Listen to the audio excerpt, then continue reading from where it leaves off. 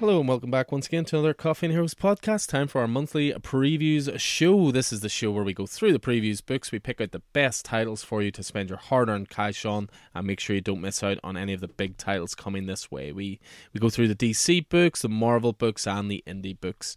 And I'll be doing that tonight. Your host is always Alan from Coffee and Heroes in Belfast, joined as always by Keith. Good evening, sir.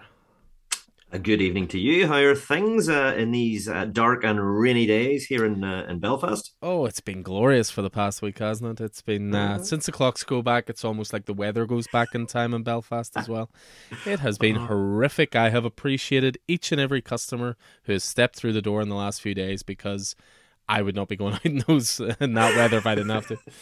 So, yeah. I think there was from the moment I got up this morning till a little later in the afternoon, it was just raining. It was that rain that was sort of bouncing off the pavement and just miserable and dark. Like the sun didn't even bother rising really. And then I think about 12 or half 12, it started brightening up and the rain cut, and I thought, now is my opportunity. So I gathered my gear and I had a wee break for lunch from work. So I took that opportunity to jump on the train and head into the store to try and get in and out before it rained. And I had just with work has been a wee bit fairly busy of late. I've been sort of traveling back and forth to the UK, to Wales, and we're heading over to Liverpool tomorrow. And I knew that I just wouldn't have time to. I didn't have time to pick up my pull list last week, and I wouldn't have time for the rest of the week. So today was that critical juncture. So got in and picked up a few bits and pieces. Saw some friendly faces in Coffee and Heroes, part of some of the crew, and some new faces as well, I guess, for me anyway. And get back here before the rain started again. I was going to pick up a couple of comic boxes from your good self in order to fill out the collection that, my full collection that has now, for the first time in over 20 years, is now living in the same house as me and is together as one. I think I need 3 more long boxes just to complete the filing system. But you were right about me not taking them today. You kindly said you had a couple upstairs for me, but no sooner had I left the store than it started raining again, and those would have been mush by the time I got them home. So good call, sir. Good call. I did notice that just after you left. I looked at the weather and thought, yep, definitely not a day for taking comic boxes with you. But yeah, it's one of those things that kind of surprised me, because I did ask you that question today, how long it had been since you've had your whole collection in one place. And you're a pretty organized, OCD person when it comes to this stuff. And the fact that you had it in different places, it surprised me it's been as long as that. But, I suppose we should thank your wonderful parents for allowing you to utilize the roof space for quite so long. Yeah, absolutely. I mean, to be fair, they rarely go up to the roof space except to collect the Christmas tree in December. Yeah, it's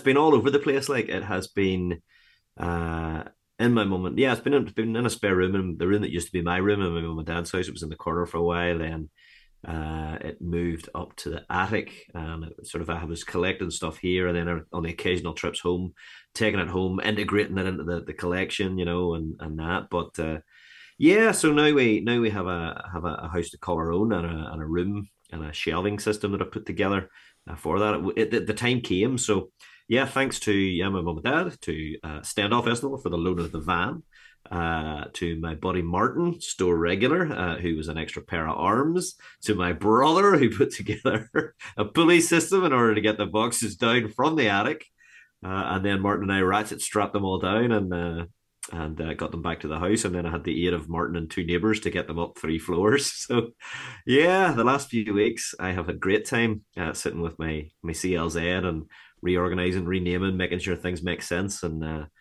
And now it'll be going through it, figuring out what I want to keep, what I want to get rid of. Maybe some sales coming up of complete sets or bits and pieces, and just I'm able to curate it now in a way that makes me happy. Excellent. I'm not jealous at all about it all being in one place, because my collection is currently about 3 different places, between parents' house and store and different things. So I will look forward to joining you on that sunny day when I can have my collection all in one place. So, but we'll just make sure not to reveal our addresses when that happens, because we got some good stuff. We've been talking about getting back together to podcast as soon as we figure out the logistics of that, and as soon as I calm down with work going to and fro. But with all of with a wall of comic boxes, that's really absorptive material. That's really good for recording in, so. You saying you want to record in the comic room as opposed to your separate geek room. This is the joy of Keith's new house. His separate geek room, separate comic storage room. Well, the geek room well, it's not a geek room because I think my fiance would not like to be referred to as a geek, and she shares it with me. But that's okay. She doesn't listen to this. It's fine. It's currently become more of a dump room. We'll call it a hobby room. How about that? Yeah, decorated bits and pieces around the house, and we've had to move stuff up here, so it's getting hard to move. So it's the next on the agenda to, I think, sort out and shelve and everything else. So that's this room, in fact, that I'm currently recording in. But yeah, we'll see how it goes, Alan. But I'm looking forward to getting back together to record. We'll get a better sound quality as well, certainly from my end, I would say. No, definitely. It'd be this pod obviously started out as an excuse to get together, chat comics, have a nice dinner, catch up with friends and hang out. And then obviously through the necessity of lockdown and everything else, it became an online one. But we look forward to the day of doing that once again in person. But until then, we don't want to disappoint our dear listeners, so we will truck on to our previews because, as you just said there, you've got your collection all in one place, but clearly the one thing you do need is even more comics. So we're going to tell you the ones that you don't want to miss out on in January. So as I say, as ever we go through this, it's the orders are due, I believe, by the 18th of November. So that's 2 weeks this Friday. Now again, that's just the previews order. There is always a chance for us to top up orders a month later, but just the earlier you pre-order stuff, it's always the better. It just allows us to sort of gauge how popular titles are going to be and so forth. But yeah, we're going to be going through the DC book, the Marvel book, the indie book. With the DC book, you can find that online, of course, DC Connect. You just have to search in Google. I do find it funny now that DC are no longer pretending that they're not just the House of Batman, because when you open up the DC Connect book, they talk about what's inside, and the first thing is Batman section. Then it's everything else. So, there's a couple of good things to look out for, though, with Batman this month. You've got a brand new jumping on point for Chip Zdarsky's run with a new artist coming on board. You've got the best DC title, still pains me to say it, but the best DC title reaching issue 100. Big celebration issue there as well. We've got some animated goodness coming back for a trilogy capper there as well. And then, of course, continuing on the One Bad Day series, which has been pretty great so far with the 64-page prestige one-shots. But with DC, they're pushing really big on an event for January, which is going to be focused around the idea of Lazarus Planet. This is a weird one for us to push. We'll talk about it a little bit more in a bit, but it's following the events of an issue that hasn't even come out yet, which is Batman vs. Robin #4. But the main thing to know about Lazarus Planet is Mark Waid is curating it. That man knows the DC universe inside and out, and I think it's been a while since he's done an event, even at the House of Ideas at Marvel. So it'll be interesting to see what he does here. It looks like it's going to follow a bit of a format of one-shots. So we'll talk a little bit more about that. We have jumping on points for Action Comics, as well as Clark Kent, of course, returns to Earth.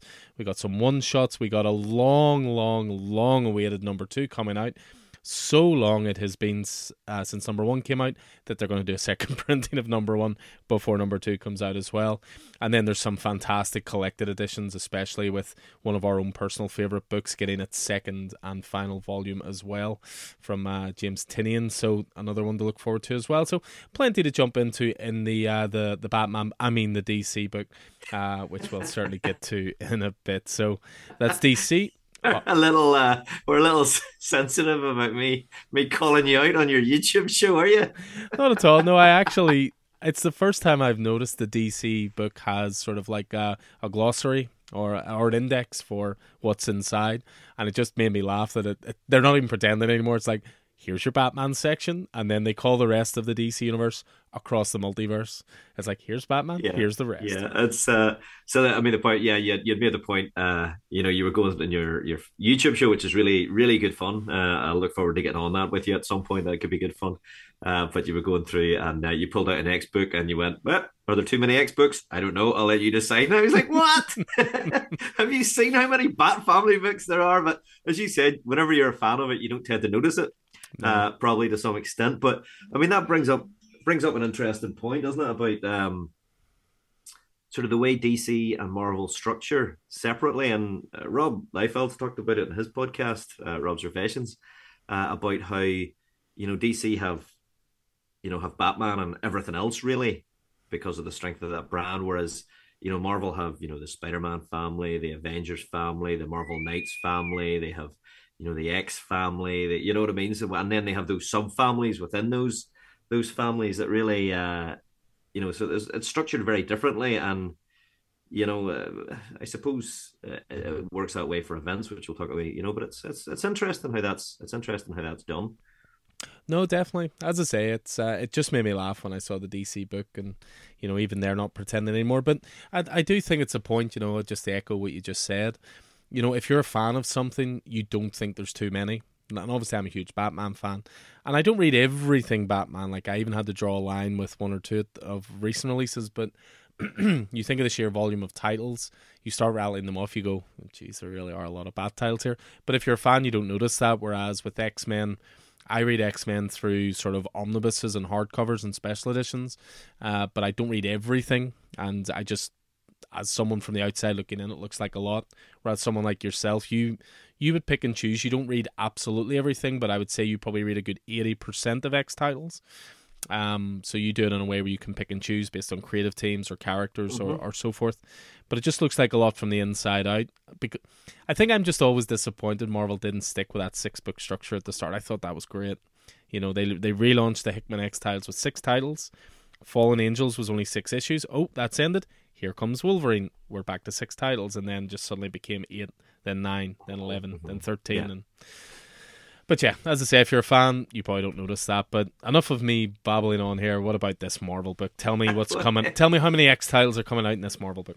I don't know. I didn't count them. I don't think there's any debuting in this book actually. But 2023 is already shaping up to be a big year for Marvel, and we've already seen that at the end of 2022 and very much into January 2023.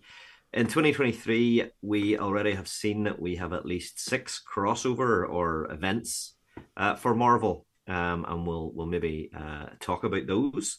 They were announced in sort of the MCU style, of the timeline, which was kind of cool, I guess. Though I do dislike seeing the comics move more towards the movies rather than vice versa.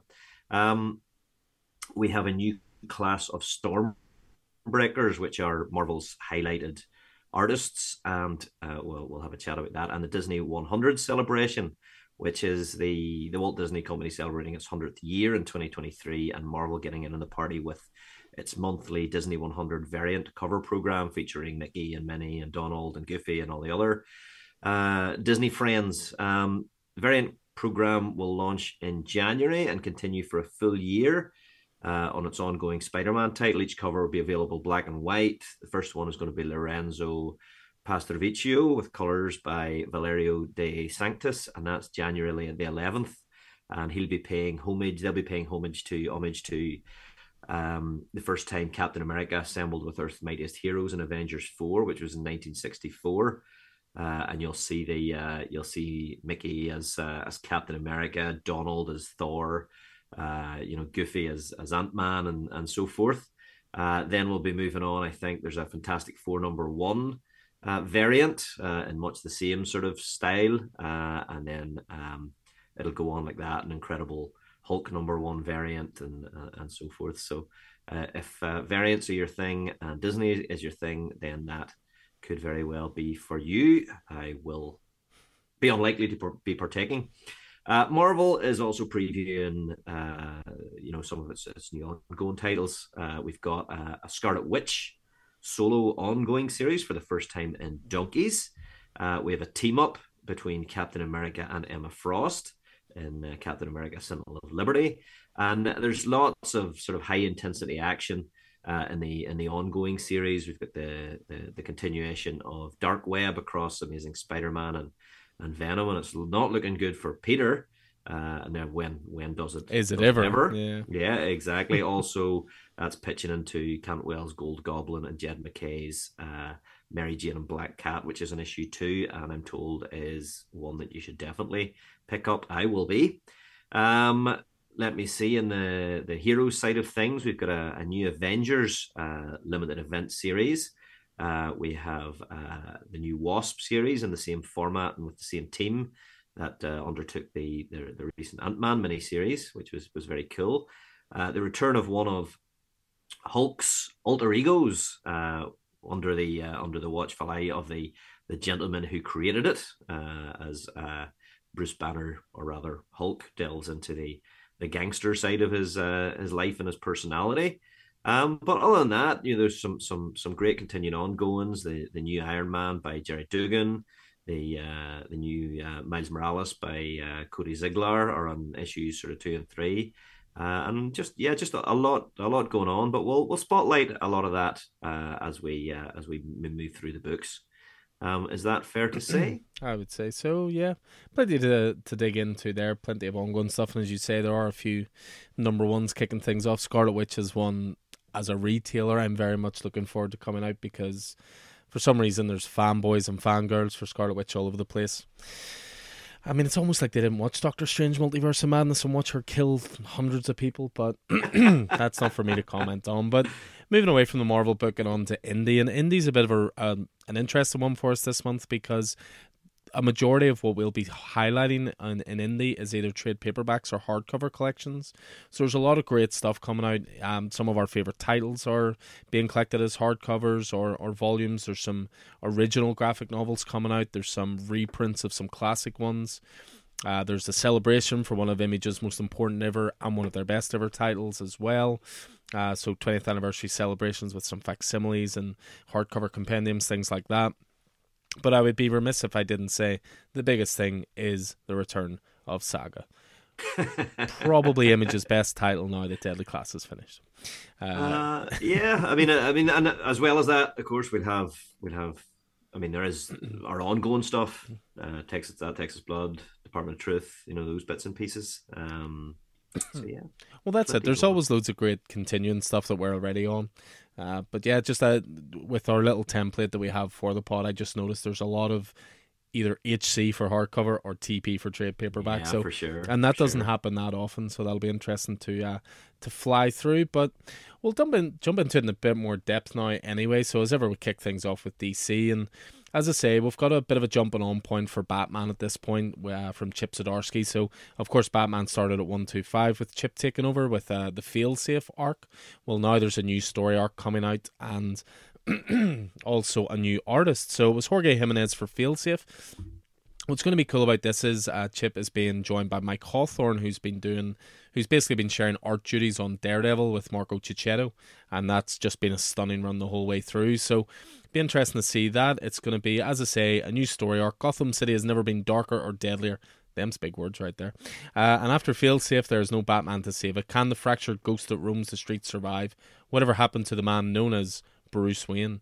So, Chip is great at deconstructing these characters, at looking at the man behind the mask. He did it brilliantly through Daredevil. Daredevil was as much a Matt Murdock story as it was a Daredevil story, and it looks like he's going to be doing something similar here with Batman. So, as I said, jumping on point for you if you weren't already on Chip's Batman, which, if you weren't already on it, why were you not already on it? And that Jorge Jimenez cover looks phenomenal. That's just it looks like Bruce has got the remnants of the Bat uniform on, covered by a coat, and yeah. Hard to say what's going to happen, but that Failsafe arc is really enjoyable and really deadly. Yeah, it feels like real consequences, which I've really, really enjoyed too, like a proper threat to Batman rather than a let's tease this out for a couple of issues and then Batman wins, of course. But yeah, the big thing with DC this month, they're kicking off a brand new event for 2023, which is under the heading of Lazarus Planet. So they first teased it back in September when it released a little image online. You can find it easily enough of the Lazarus volcano exploding. Lazarus volcano comes from the Robin mini-series, which was thoroughly enjoyable from Joshua Williamson. It was all to do with a tournament that took place on Lazarus Island, which invited all the best fighters from all over the world. Basically, Bruce Lee meets the DC universe with a grumpy Damian Wayne as the main protagonist. But yeah, they released this original image, which was the volcano exploding and the green lava was forming Superman's symbol. So, from what we understand, this event's going to take place in Batman vs. Robin 4. So, I don't think DC have necessarily advertised this well, but Robin was Joshua Williamson. The follow-up title to that was Batman vs. Robin, which was Mark Waid and Mahmoud Asrar. And then Lazarus Planet's going to come out of the events of Batman vs. Robin 4 now. I mean, I would say, just to cut in there, I would say that World's Finest is a massive part of this as well. The Mark Waid run. That's completely fair. Yeah, I mean, that story arc was, where we had Batman and Superman entombing the devil Nezha in the volcano, and then that took place before, chronologically before Robin, despite the fact it came out afterwards. And then we had, the Lazarus Island stuff and all of that. And then more recently, we've had Batman versus Robin. I just read issue 2 of that, and the Devil Nezha is very much part of that. So yeah, and the Devil Nezha, I think, appeared. He was at the end of Robin. He was the big bad at the end of Robin, wasn't he? Yeah, he was essentially being let out at the end of Robin. Yeah, Mother White, yeah. But that's what I mean. It's a little fractured, I think, how they've sort of put this together to lead to this big event. But maybe there'll be trade collections that will make it a little bit clearer, perhaps. But that's all right if you're paying attention. Well, that's true. I mean, if you listen to this podcast, you'll always be kept informed. But yeah, I mean, for Lazarus Planet, which is going to be their event, as I say, it's going to be Mark Waid's the architect for this. Bunch of different artists involved and a few different co-writers involved as well. So the likes of Riccardo Federici is going to be involved, Billy Tan, Francis Manapul, Phil Kennedy Johnson, Dan Waters, and more. But the way they seem to be doing it is that it's going to be a series of one-shots that are going to be released weekly. It's going to kick off with Lazarus Planet Alpha, first of all, and then after that you're going to have Lazarus Planet Assault on Krypton, Lazarus Planet We Once Were Gods, and Lazarus Planet Legends Reborn. So that's all in January, but it'll continue then into February with Lazarus Planet Next Evolution, then Dark Fate, and then an Omega issue at the end. And this is essentially going to set up where the DC universe is going forward, which in itself is interesting, but how many reboots of universes do we need? But yeah, with Lazarus Planet Alpha, so I mean, if you're semi-interested in this, I would start with the Alpha issue and then see how you get on. Because the one-shots seem to deal with different corners of the DC universe or with different characters. But at the same time, with it being weekly, I kind of get the feeling there's a bit of a momentum thing going on here as well. So, but with Lazarus Planet Alpha, so it's written by Mark Waid and Gene Luen Yang. And then the art in this one is Riccardo Federici and Billy Tan. So, following the explosive, literally, events of Batman vs. Robin 4, the Lazarus volcano has erupted, spewing dangerous and transformative chemicals into Earth's atmosphere. As these Lazarus clouds rain down upon the planet, people across the globe begin to develop strange new abilities, watch their already extraordinary abilities change, and witness a whole host of chaos unlike anything the DCU has experienced before. It's up to Damian Wayne to put out the distress call for whoever can still hear it. Come to the ruins of the Hall of Justice and help save the world. Poison Ivy, Power Girl, Cyborg, Batman, and more answer the call. But why could the fate of all life as we know it rest in the hands of Monkey Prince? So, I mean, Mark Waid knows the DC Universe inside and out. He's good at spotlighting lesser-known characters. He's good at getting to the sort of heart of the DC Universe as well. He did it for years at Marvel. The man just loves and understands comics. So, yeah, I'm looking forward to this myself. I will be jumping on it because, as I say, I'm a big Mark Waid fan. But again, the structure of it's just a bit weird. Like if this was called Lazarus Planet number 1, Lazarus Planet number 2, Lazarus Planet number 3, I think it would be easier to follow. Yeah, I mean, it's interesting. So this is a 48-page one-shot to start. Then each of the additional one-shots are 48 pages, but they're collections of vignettes focused on, the Superman family or the magic side of the DC universe or, those sorts of things. It's interesting. The Superman one, the Assault on Krypton, shows like Electric Superman from sort of back in the late 90s. Yeah, that's a weird one. So maybe his powers change. I don't know. So it's definitely an odd one for sure. I'm going to pick up the Alpha, and then I'll see, as you said, I'll see how you go. Yeah, I think that's probably the way to do it. But if it hooks you at the Alpha, see, this is maybe I'm looking at this from the point of view of a retailer, because obviously the last time we get chance to do top-ups is a month before something comes out. So, I don't know, we may order, say, 30 copies of Alpha. but does that mean we order 30 copies of the next one, or are only 15 people going to stick to it? You know, it's hard maybe as a retailer, so maybe that's why I'm looking at this as a slightly weirdly released event, but we'll have you covered either way, I am sure. But move away from that and on to DC's best title trademark. Nightwing continues to reign supreme in the DC universe. Tom Taylor, Bruno Redondo, just a masterclass in comic storytelling every single issue. And we're reaching issue 100, so that's of the run since Rebirth started. There were some dark days, as Keith will attest to, with Rick Grayson, but that just made the light days even better. So what they're doing is a 56-page oversized anniversary issue. The whole thing's written by Tom Taylor, but there are a couple of artists involved. So Bruno Redondo, of course, but also Mikel Janin, Javier Fernandez, Scott McDaniel, and Rick Leonardi. So these are artists who have put a stamp on Nightwing over the years. And I can't believe you left Rick Leonardi to the end there. I was building up to the best of them. Oh, okay. All right. Fair enough. You know, you either want to be mentioned first or mentioned last. That's 101. But yeah, as I said, it's going to be a celebratory issue. So come join us with big smiles and even bigger celebrations as Nightwing hits its milestone. Cheer how far we've come by looking through the decades at what has made Nightwing a beloved hero. What better way to celebrate than with familiar friends and artists? Then, with Heartless creating a lair in the heart of Bloodhaven to take Blockbuster's throne, Nightwing will follow suit, setting up a headquarters of his own with the help of some friends who helped make him who he is now, of course. So, there's a really gorgeous cover for this from Bruno Redondo. There is a little bit of a jokey cover in DC Connect, where Bruno Redondo is still over sort of the artist board, if you will, drawing it. But I have seen the finished image, and it is glorious. But there's also an absolute bunch of great-looking variants here, which I think is maybe going to test Keith a little bit. I mean, that Redondo not quite finished cover is fantastic because he's got himself, as you say, covering up, and then you've got Tom Taylor, you know, face palming in the background. That's very funny. Yeah, there's a couple of good covers there. All right. I mean, the Campbell wraparound variant cover has my eye. I really like the fact that wraparound cover has included when Dick Grayson was Batman. Yes, absolutely. Because it has him it has this great image of sort of Dick Grayson throughout the years, and obviously just before the New 52, Dick had taken over as Batman after Bruce Wayne disappeared into the annals of time. So I really like that they included that as well. It's pretty cool. Yeah, it's very cool. It also has his badass ponytail from before that time, and the thing that it hasn't got, it doesn't have his Grayson period. Yeah, that's true. His age, his Agent of Spiral period. But there you go. I like the Jorge Jimenez Babs and Dick cover. That's pretty cool. You're right. Could be a tester. That's actually a bit of a Mick take for a Batman 50 issue, because Jorge Jimenez did that same cover but with Batman and Catwoman.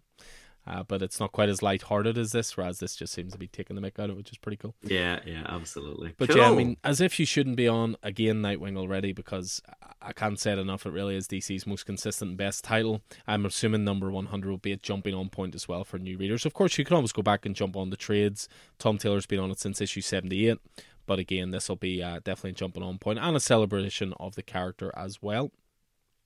And then just to finish off from me anyway, from Batman, we've got the latest One Bad Day launching this month as well. So far we've already had the Riddler, we've had Two-Face, we've had Penguin. I believe Mr. Freeze will be out before this one. But what we've got here is Bane, and this is from a great creative team. Joshua Williamson writing and Howard Porter on art. So this is going to launch 17th of January. Batman One Bad Day, Bane. So, a past, present, and future destroyed by Venom. Wait, am I reading the Marvel book? Very clever. I have my moments. So, Bane broke the Bat. He's one of the only villains to ever truly vanquish the Dark Knight. But is that all he's ever accomplished? Decades from now, Bane is a washed-up wrestler. You have my attention. Reliving his glory days in the ring, defeating someone dressed like Batman every day. Clearly the man has issues. But when he discovers that there's a new source of venom in the world, he'll do everything he can to shut down the facility it's coming from for good and make sure that no one takes the poison that ruined his life. An epic saga set throughout Bane's life, expanding on the hopes, dreams, regrets and failures of one of DC's most legendary villains. Brought to you by the iconic creative team of Joshua Williamson and Howard Porter. That sounds fantastic, and some of the preview art pages are pretty stunning for this. So I think these Batman One Bad Days, I think they're all just trying to outdo Tom King and Mitch Dreads. Like the template has been set with the first one, and they're all just trying to aspire to be as good as that. So, but yeah, there's one of the preview pages. Obviously, they're talking about Bane featuring in the ring against a different Batman every night, and you can see a character dressed as Batman in the background, but you can also see a ring announcer dressed as the Joker as well. So he must be having some lucid dreams here. Mm. So yeah, that is. Yeah, it's I picked up Riddler. We talked about that during our last review show there a few weeks back. Possibly the best piece that DC has released in years. I didn't go for the Penguin, but I am picking up Bane, I think. Yeah, I mean, I would recommend Penguin. Penguin was very, very good. Two-Face was okay. Oh, sorry, I didn't pick up Two-Face. I did pick up Penguin. Oh, Penguin was that's John okay. Ridley, wasn't it? Yeah, we're all good then. Yeah. Penguin yeah. 1 basically starts with the Penguin. He has nothing in Gotham, and he buys like a cheap gun and one bullet off some bum in the street, and he's determined to use that to then border his way up to building his empire again. It's very, very good. So yeah, that is Batman One Bad Day, being due out in January. So, but there is one more Bat title to be talked about, I believe. Yeah, absolutely. And how could you not talk about Batman The Adventures Continue Season 3 kicking off with issue 1? This is the final season of Batman The Adventures Continue, and The Adventures Continue is the Batman series that sort of picks up where the Batman the Animated Series and Batman Robin Adventures sort of left off. So we weren't sure if season 3 was happening. After Ty Templeton, who was the artist on it in 2021, announced that he had been diagnosed with stage 3 colorectal cancer, and all the best to him. But the final season, season 3, will continue to be written by Alan Burnett and Paul Dini, and the art is by Jordan Gibson. And looking at the art, it looks like he's very much sort of in the style of Ty Templeton and in the style of the animated series, and that's good to see. So it says Alan Burnett and Paul Dini return once more to the world of Batman the Animated Series. Someone is targeting the Muscle now that he's locked up in Blackgate Penitentiary. With his deep ties to the criminal underbelly of Gotham, the worst villains are calling for his head before he turns them over to the police. Batman will need to protect him, but can even the Dark Knight figure out where the next attack will come from? So yeah, looks good. Art looks good. We've got a wee bit of Killer Croc in there, and Commissioner Gordon, and Black Mask, and so yeah, looking forward to this. Very, very colourful, and the art looks great. So yeah, I'll be on this for the foreseeable. Yeah, great. Yeah, I think it's 1 of 7. Yeah, the first one I think was 8, and then the second season was 7. But as you say, we had the news. Ty Templeton obviously, unfortunately, has health issues. But I mean, in terms of picking up the baton, I think that Jordan Gibson's style there looks very, very similar and very loyal to the animated series. But yeah, they've just been really well written as well. So definitely look forward to this. So that's the Batman corner finished, believe it or not. It is indeed, and we will swing into the Kryptonian corner. With Action Comics 1051, which is an all-new 48-page format, same great price. Fortunately, Philip Kennedy Johnson is staying put, and he's joined on this big one by Dan Jurgens and Leah Williams, art by Rafa Sandoval, Lee Weeks, Marguerite Sauvage, and a Dan Mora cover. We have Action Comics Reborn, so it's a bit of a jumping on point, I think. Action Comics 1051 begins a new format for DC's most action-packed title, offering not 1, not 2, but 3 epic adventures of Superman and the entire Super family. Following the bombshell events of Action Comics 1050, the world's relationship with Superman is forever changed. The upper limits of his supercharged powers have yet to be reached, and the House of L's transformation of Metropolis, led by Steel, has begun. But Lex Luthor has found the perfect instrument with which to undo everything Superman is working to achieve. Metallo, whose hatred of Superman is matched only by his hatred for Luthor himself.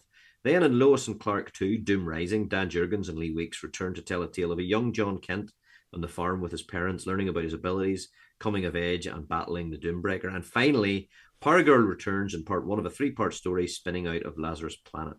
This issue marks the first appearance of new characters, new costumes, and a new era of Action Comics. It all starts here. and it all looks good. The new costumes and the uniforms on the cover look fantastic. So really looking forward to this. Can't go wrong with a Dan Mora cover.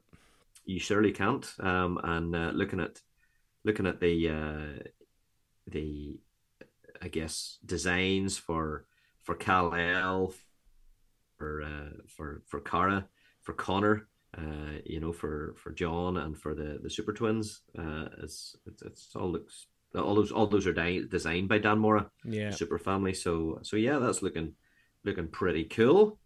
Are you gonna be picking up Action Comics? I know you're an on again, off again Yeah, I'm Superman gonna fan. jump back on at 10:50 and go from there. So I kind of feel I would be slightly cheating if I just jumped on a Kal-El Returns, and although I should really read those issues because they cross over with Superman, Son of Kal-El. Oh, and that last issue, the second part of the return of Kal-El, whatever it's called, was a tearjerker in that issue of Superman, Son of Kal-El. It was really good. I read that last night and had to go and get tissue. Always a good sign. Yeah, absolutely. So also in the speedster corner, then we have the ongoing 1 minute war. Flash 791 has the 1 minute war part two. Really cool concept. But there's a Flash 1 minute war special written by Jeremy Adams, who's the ongoing writer on the Flash. It's a 48-page special. And it says a lot can happen in 60 seconds as the Flash event 1 minute war rages on. Writer Jeremy Adams gives you further insights into the alien speedster race that has invaded Central City and how the Flash family fights back. So it looks like one of those sort of, add-on handbooky type things, but Jeremy Adams is writing it, so I'll probably grab that. That looks like a really cool event, doesn't it? All the concept's fantastic. The 1 minute war, the whole event taking over the space of 1 minute, I think is pretty much inspired it. It also means that it remains a Flash event because it's not like other characters can come to his aid because they obviously can't move at the same speed, although maybe Superman could come in, but that's a discussion for another time, I would imagine. So controversial indeed. So but just in terms of single issues, just one more I just wanted to point out from this month, just that's a curiosity more than anything, but I seem to remember this issue 1 being my pick of the week quite a while back, and it really was quite a while back. This series makes Doomsday Clock look like a weekly released comic. So I mean, it's not probably something you're on, simply because I know you're not a fan of the Black Label Prestige Plus format series, obviously the larger magazine size, but there was a Swamp Thing one that came out, and it was a fantastic first issue, written by Jeff Lemire and art by Doug Mahnke, and it's called Swamp Thing Green Hell. It was really gruesome. It was end of the world stuff. Swamp Thing had given up on trying to even save the world in any way because man had destroyed it so much, but there were still small pockets of people who were determined to try and keep civilization going, so to speak. But they brought out the number 1. It was a hit in our store anyway, with loads of people on it. And then it all went quiet. Nothing was solicited. Nothing was being released. You started to wonder if it had been cancelled, but it's finally going to return. But it's been so long that they're doing a second printing just to remind you what happened in number 1. With the idea being that number 2 will be out in February, and number 3 will be out in March. So just in case you missed out on it, I highly, highly recommend it, especially knowing that the other issues are not too far behind. So again, just the solicitation, it's quite similar to what I said, but in the future, the last remnants of civilization cling to a nearly submerged mountaintop, and to finish humanity off, the Red, the Green, and the Rot have joined forces to send the most monstrous Swamp Thing ever created. So again, I know you're not a massive fan of the format size, but I would really highly recommend that as a title. I mean, I'm loving Swamp Thing in all his various aspects. The Ram V, the Swamp Thing book was great, and he recently appeared a few other different places. I mean, yeah, it's the Prestige Plus format that's put me off. If it's ever traded in a regular size, I will be straight to its door. I'll be traded in a Black Label size. Yeah, well, you never know. We'll see what happens. So tell me. I as you know, you were good enough to gift me with them. The Sandman 4 books that complete the tale of the Sandman. I've now read the first 2. Really enjoyed them. I don't know why I waited so long to read Neil Gaiman's classic, but I see here we have a book 5 collected edition, and it's noted that as a must-read expansion of Neil Gaiman's Sandman saga. Now that makes me a little bit nervous, a little bit suspicious. What's Yeah, going on here? it's an expansion rather than, I suppose you would look at it as a companion to Sandman rather than all new material, so to speak. I mean, it's if you enjoy the world of Sandman, obviously there's tons of depth to Sandman. You know, it's Neil Gaiman. He's not someone that does surface; he does depth, and this is essentially going to be a book which contains sort of prose editions, prose stories, as well as one or two small amounts which are drawn. So you know, the solicitation tells you is this supplemental volume delves deeper into the lives of Morpheus and his kin, featuring the iconic meeting between Neil Gaiman's Sandman and the Golden Age Sandman, Wesley Dodds. A tale set in feudal Japan, illustrated by acclaimed artist Yoshitaka Amano, and spotlight stories on each member of the Endless, drawn by P. Craig Russell, Frank Whiteley, Glenn Fabry, and others. And then Book 5 collects Sandman Midnight Theatre #1, the prose edition of Sandman the Dream Hunters, which we've already read at this point, and Sandman Endless Nights. So that's just where I worry about it being essential.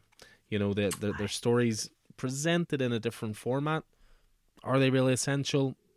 The completionist in you probably says yes. Yeah, and then but then there's an element of ching ching, cashing in as well, which of course they're cashing in on the completionist, as you say. So, well, let's be honest. I'll be getting them in anyway, so you can have a flick through it and decide whether you want to seems fair. Pick it up or not. But one thing you definitely will want to pick up. Well, we won't because we have it in single issues, because it's one of the best things that come out of DC in recent times. But yeah, we're going to be getting in January the final volume. Well, it's only volume 2, but the final volume of Nice House in the Lake. This is quite simply, as I say, one of the best things DC's released in the last few years. So, written by James Tynion IV, art by Alvaro Martino Bueno, and Jordi Belair on colours. And volume 1's already available. That's issues 1 to 6. Volume 2 is going to cover 7 to 12. And it continues to be such a hard title to talk about. We were trying to chat to someone in the store about it today, and you want to sort of tell them about it, but you don't want to spoil that page turn in issue 1. So it's a little bit hard to go into, but again, can't recommend it highly enough. I wouldn't be surprised, admittedly, if there's a nice hardcover down the line, which will collect all 12, but certainly if you've got the first 6, this is going to be absolutely essential. And then the last one, just to bring a bit of attention to, because I know there's quite a few fans in store, there's going to be a brand new deluxe edition of Doom Patrol by Gerard Way and Nick Darrington. So this was their run on the title, which was 12 issues in total. And then there was a follow-up series, which was called Doom Patrol Weight of the Worlds, issues 1 to 7. So this is going to contain all 19 issues, written by Gerard Way with art by Nick Darrington. So I know we have a few Doom Patrol fans in the store. I know there's a few guys not sure where to start with Doom Patrol. I find this a much more user-friendly Doom Patrol title than, say, jumping into Grant Morrison, which is not too surprising, admittedly. Yep, but famous last words there. But yeah, EMT driver Casey Brink has been plagued by bizarre memories her entire life. Her perception of reality and fiction is about to blur even further when she encounters Robot Man, Crazy Jane, Negative Man, Flex Mentallo, and Danny the Street, aka the Doom Patrol. Together with her new friends, Casey will learn that Bizarre is just the tip of the iceberg in this imaginative reinvention of the cult series written by My Chemical Romance frontman Gerard Way and illustrated by Nick Darrington. This deluxe edition collects all 12 issues of the 2016 Young Animal revival, plus Doom Patrol Weight of the World. So, yeah, if you're looking at jumping on point for Doom Patrol, as I say, I love the Grant Morrison stuff, but it is very much out there, whereas this is much more sort of user-friendly and approachable, I think. So, yeah, beyond that, there's all the usual, great titles continuing within the DC catalog. Detective Comics continues, Catwoman continues, etc., etc., etc. But those are just all the either jumping on points or the titles we're looking forward to digging into from DC. So we move away from DC and on to the House of Ideas. So lead the way on what's happening in Marvel this month. Sure. As we mentioned in the preamble, Marvel have between sort of now and the remainder of 2023 have pointed out in a lovely graphic that they have 6 events, whether those are crossovers or events within their own book or whatever, between, as I say, November 2022 and summer of 2023. Do you want to have a wee quick overview of those before we get in, because there's a couple of them that are actually included here and it might just help. What do you think? You happy to do so? Yeah, work away. Cool. All right, so there's a couple that have kicked off already. And the first of those, so count them, as I say, first of 6, we have Avengers Assemble. Now, Jason Aaron, the fantastic writer of a number of things we've enjoyed, not least Conan the Barbarian and the Thor run and so forth. Has been leading the Avengers franchise since about 2018 and has been writing the main Avengers title. Now, it took him a wee while to get going, I feel, but once he did, he really started. We really went there. So the main Avengers title, a bunch of spin-offs, and he introduced the prehistoric Avengers 1 million BC, and also the multiverse-based Avengers Forever spin-off, which is currently ongoing.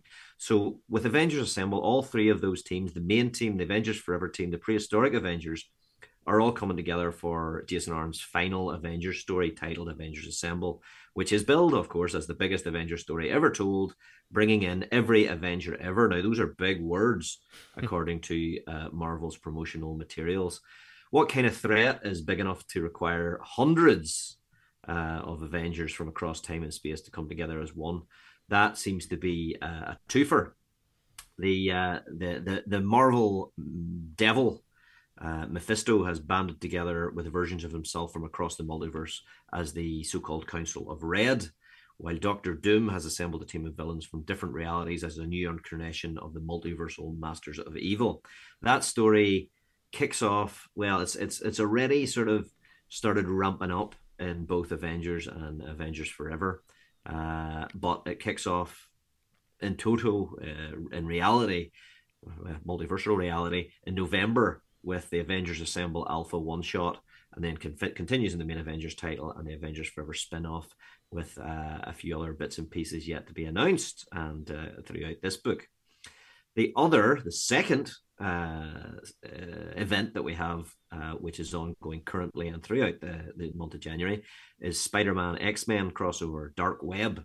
Now that is starting in December, I believe, next month. Yeah, there's a prelude issue in Venom 14, and it's a crossover story that brings together Spider-Man and the X-Men along with some other supporting characters as they take on Madeline Pryor / the Goblin Queen, who has been very prominent in the New Mutants recently, as she has become the Queen of Limbo, taking over from Illyana Rasputin, and also Ben Reilly / Chasm. Now, after the Batman Beyond, geez, I'm obsessed with Batman. I'm getting as bad as you. The Spider-Man Beyond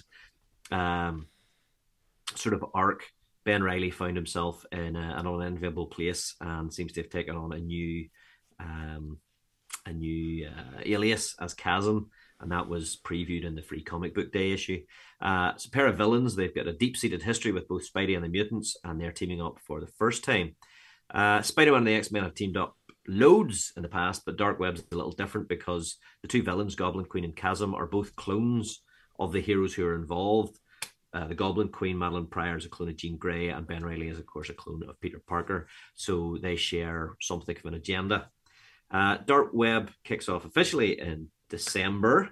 One-shots, runs through Amazing Spider-Man, Venom, several tie-ins, including Norman Osborn starring as a Gold Goblin. We've got Ms. Marvel, Kamala Khan, and a team-up title for Mary Jane Watson and the Black Cat. And there's two spin-off titles that will come out at the end of the Dark Web. A Red Goblin title starring Norman Osborn's grandson and the new villain Hallows Eve, who will debut during the event. So there's some cool stuff going on there. And as I say, Dark Web runs through January through this book with Amazing Spider-Man 17 and 18, Dark Web Ms. Marvel 2, Dark Web X-Men number 3, Mary Jane and Black Cat 2, Gold Goblin 3, and Venom number 15. So the third of those events, which starts, I believe, in January within this book, is X-Men Sins of Sinister.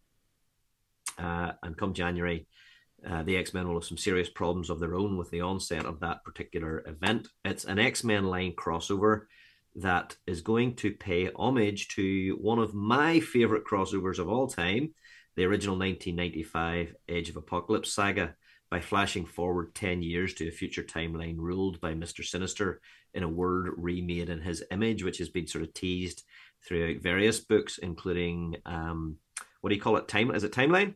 Timeless. What do you call it? Say again? Timeless. Timeless, that's the one.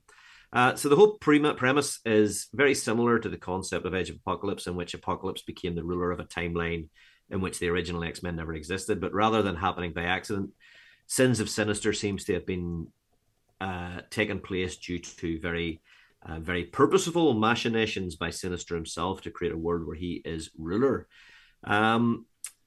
Sins of Sinister apparently has some prelude issues in Immortal X-Men, and then in December, and then the full event kicks off in January with a one-shot title, Sins of Sinister, which we'll be talking about, along with 3 tie-in limited series, which take over from 3 core X-Men titles. So that's kind of how Age of Apocalypse did it. All of the ongoing X titles were paused, and these new titles took over where they had previously existed. So that's cool to see. The 3 limited series, each consisting of 3 issues, includes Immoral X-Men, which replaces Immortal X-Men, Storm and the Brotherhood of Mutants, which replaces X-Men Red, and Nightcrawlers, which replaces Legion of X, all of which take the core concepts of those main titles and twist them into something that fits into Sinister's reality. That'll run till April, and then we'll then wrap with a one-shot titled Sins of Sinister Dominion.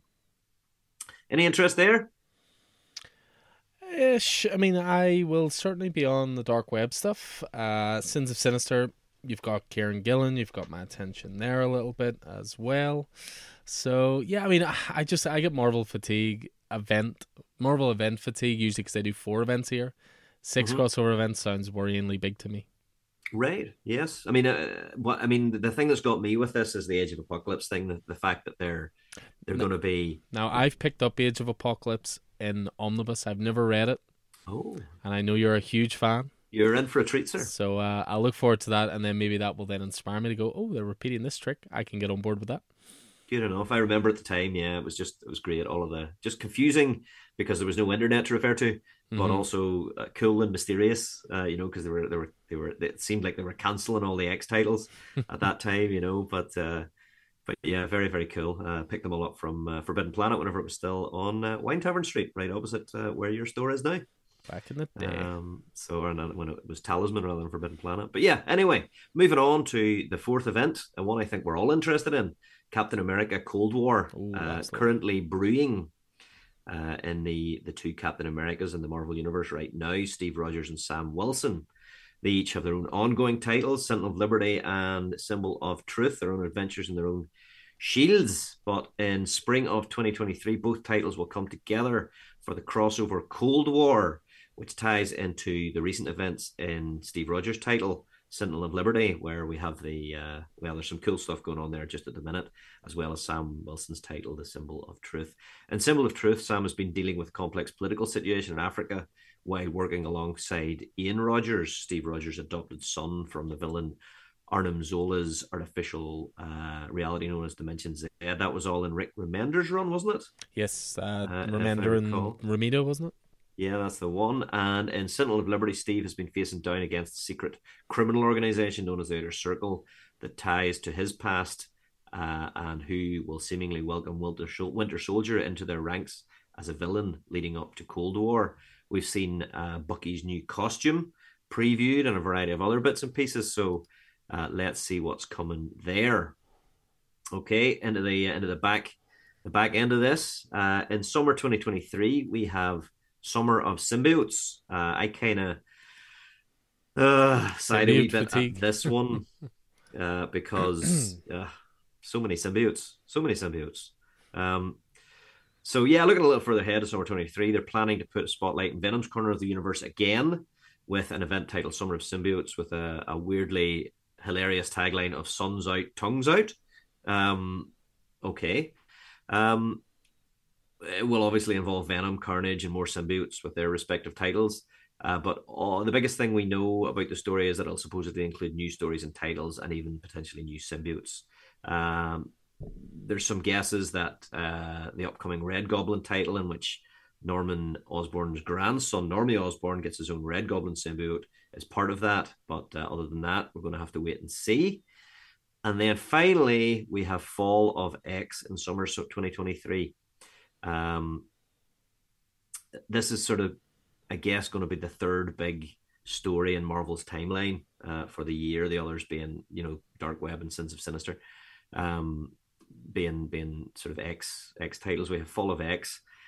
No clue really what it's going to be just yet, but the name would seem to indicate that it will mark the end of the current era of the X-Men franchise, which, as you know, the naming convention has been, House of X, Powers of X, Swords of X, all of that sort of. So it looks like I don't know, are we going to see the end of the current Krakoa status quo?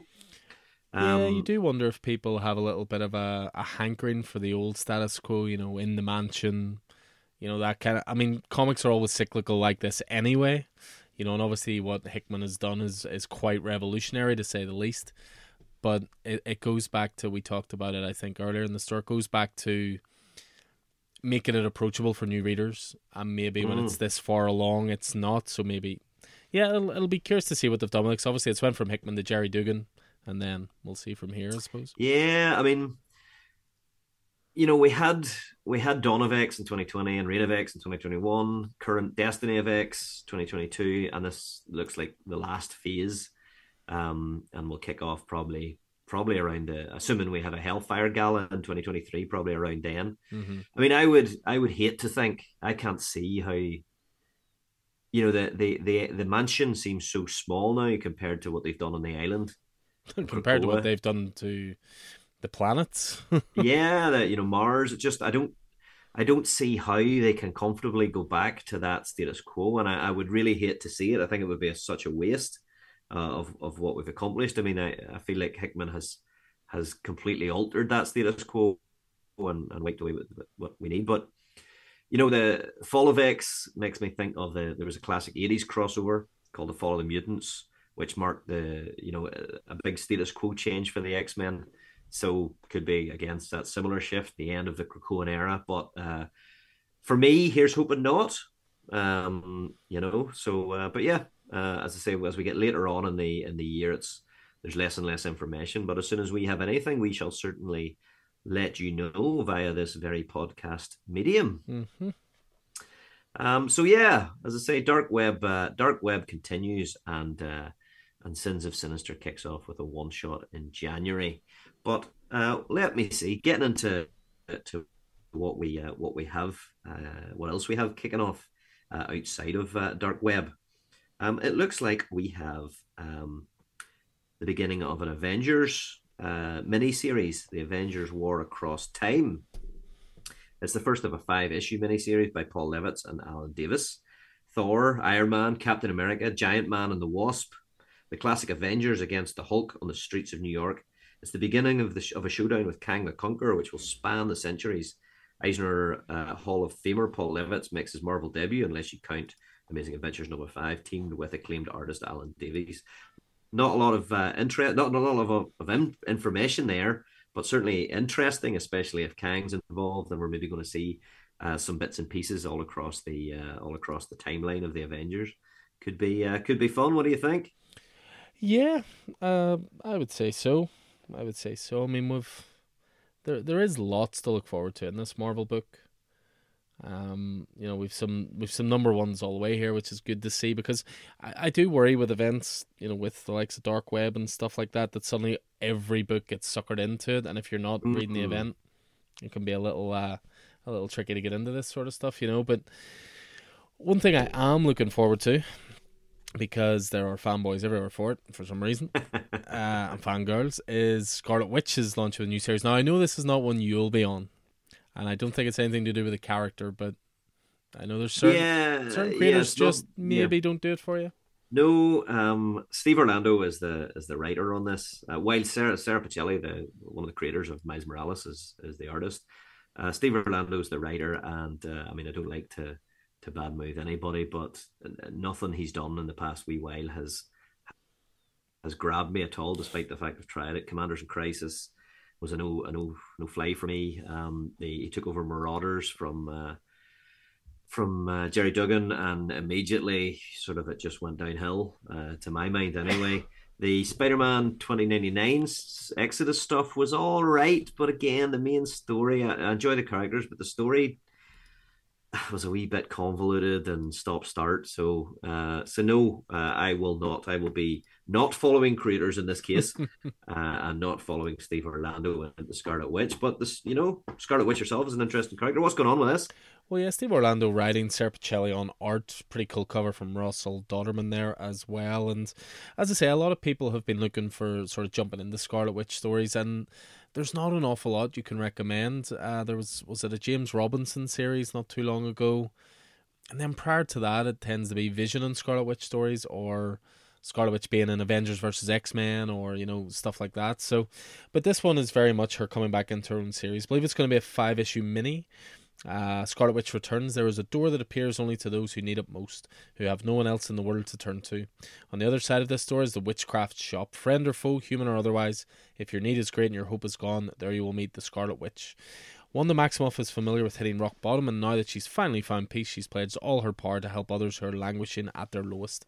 But when a woman falls through Wanda's door with the terrifying story of a town gone mad, the Scarlet Witch will have to muster her wits and chaos magic to deal with an insidious threat. So, a new chapter for Scarlet Witch. Again, I know there's definitely going to be an audience for this, certainly with the amount of exposure Scarlet Witch has been getting through the MCU and through the movies and so forth. So I might actually give the first issue a go. I do really like Sarah Pichelli, and I also like sort of the mystical side of the Marvel Universe. So I think I'll definitely give this a go just for that reason. So that's Scarlet Witch #1. There is also a new Ant-Man related series coming as well, which is following in the footsteps of the recently completed Al Ewing Ant-Man series. And once again, it's Al Ewing. This one is called Wasp, #1 of 4. So the covers by Tom Riley are going to follow the same format as before. Kazuya Nai is the artist on this. Not someone I'm overly familiar with, I must admit. Has worked on Mockingbird and Age of Conan by the look of it, but Al Ewing, you can't go wrong there. So for Wasp #1, fashion designer, businesswoman, founding Avenger, which everyone seems to forget, Janet Van Dyne has worn many hats over the course of her superheroic career. But when an old enemy threatens Janet and her fellow Wasp, Nadia, seemingly against his will, the Van Dynes will have to confront the ghosts in their shared history to get to the bottom of the mystery. So, history and mystery. That was some rhyming there. Al Ewing, I hope you wrote that yourself. I love that original Tom Riley cover, which follows the same format as the Al Ewing Ant-Man series. Yeah, they're really cool. And it showed the Ant-Mans through the edges, and this looks like it's going to do the same with Wasp, because she had many changes of costume, being a fashion designer herself. Yeah, very much so. So, yeah, wee mini series to jump into. And again, if you're on the Ant-Man series, then I'd definitely recommend moving across to that as well. So, what else have we got in terms of #1s there? Are we diving back into a previous continuity again, are we? Yeah, we are. Peter David's been doing this a wee bit with Hulk, and it's been done a wee bit with Symbiote Spider-Man as well. And there's a recent Chris Claremont, the current ongoing Chris Claremont Gambit series, which is diving into previous continuity. And there was a Wolverine patch series that did the same thing. They're really enjoyable. That Gambit series is so high energy, classic Claremont stuff. I'm really enjoying it. But this is Peter David jumping back into Joe Fixit with a miniseries, 5 issues. This is #1. Iladre Sinar is the artist on it, covered by Cully Hammer, and some variants there. But Peter David returns to Joe Fixit. Peter David's tour de force through some of his greatest Hulk hits continues with the return to Joe Fixit. Gone are the ripped up shorts of the Hulk of yore. This enforcer prefers the slick suave of a striped suit, and Hulk has traded in monster for mobster as he lends his strength to the Las Vegas casino scene. Of course, the Kingpin has his own ideas about who the toughest guy in town is, and it's up to Spider-Man to keep the two of them from destroying Sin City. So, yeah, I am going to jump on this. This was a really sort of cool version of the Hulk, as I say, the Grey Hulk as Joe Fixit. And I love that, exchanging monster for mobster byline there. So I'll be picking this up. What do you think yourself? Yeah, again, I've really enjoyed these sort of steps back into history. I obviously was on Silver Surfer Rebirth, which was very good with the 2 Rons. I really enjoyed New Fantastic Four as well, which I believe was Peter David, and you had Joe Fixit in that as well. So yeah, I'll definitely jump on this. Yeah, and it's cool because these stories, they're original stories set within within the history of the Marvel universe, of which of course there's decades, unexplored wee bits are jumping back in, and I love how they're using that. Yeah. And they're not just, they did the same with Ben Riley and a few other bits and pieces. So they're not just depending on, obviously there is an element of looking back fondly, but the quality of some of the stories they've been telling have been really good. So I'm very happy to see them doing this sort of stuff and re-exploring these things, and maybe introducing elements of characters or arcs, or that maybe younger readers or new readers haven't seen before or have no awareness of, and then it'll lead to those individuals maybe going back and trying to find those runs or whatever. And especially whenever they're allowing, or not allowing, they're depending on the original writers such as Peter David and Chris Claremont and those guys and the two Rons to come back and do that. Yeah, I mean, that's what's been so great, I think, about this, is that it's a way of those classic writers and artists not getting work, you know what I mean? That maybe sounds a bit facetious, but it's just nice to see that their legacy work is appreciated.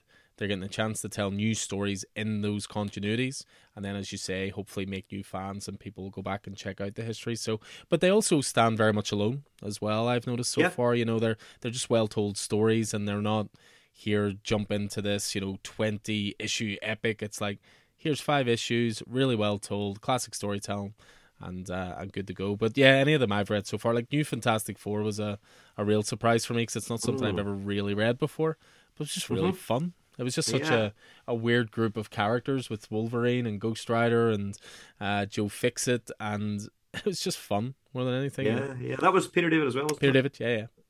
So so I'll definitely pick jump that on up this. and trade. Yeah, he's spoken highly of it, and that's one that I didn't pick up. So I'll maybe trade that.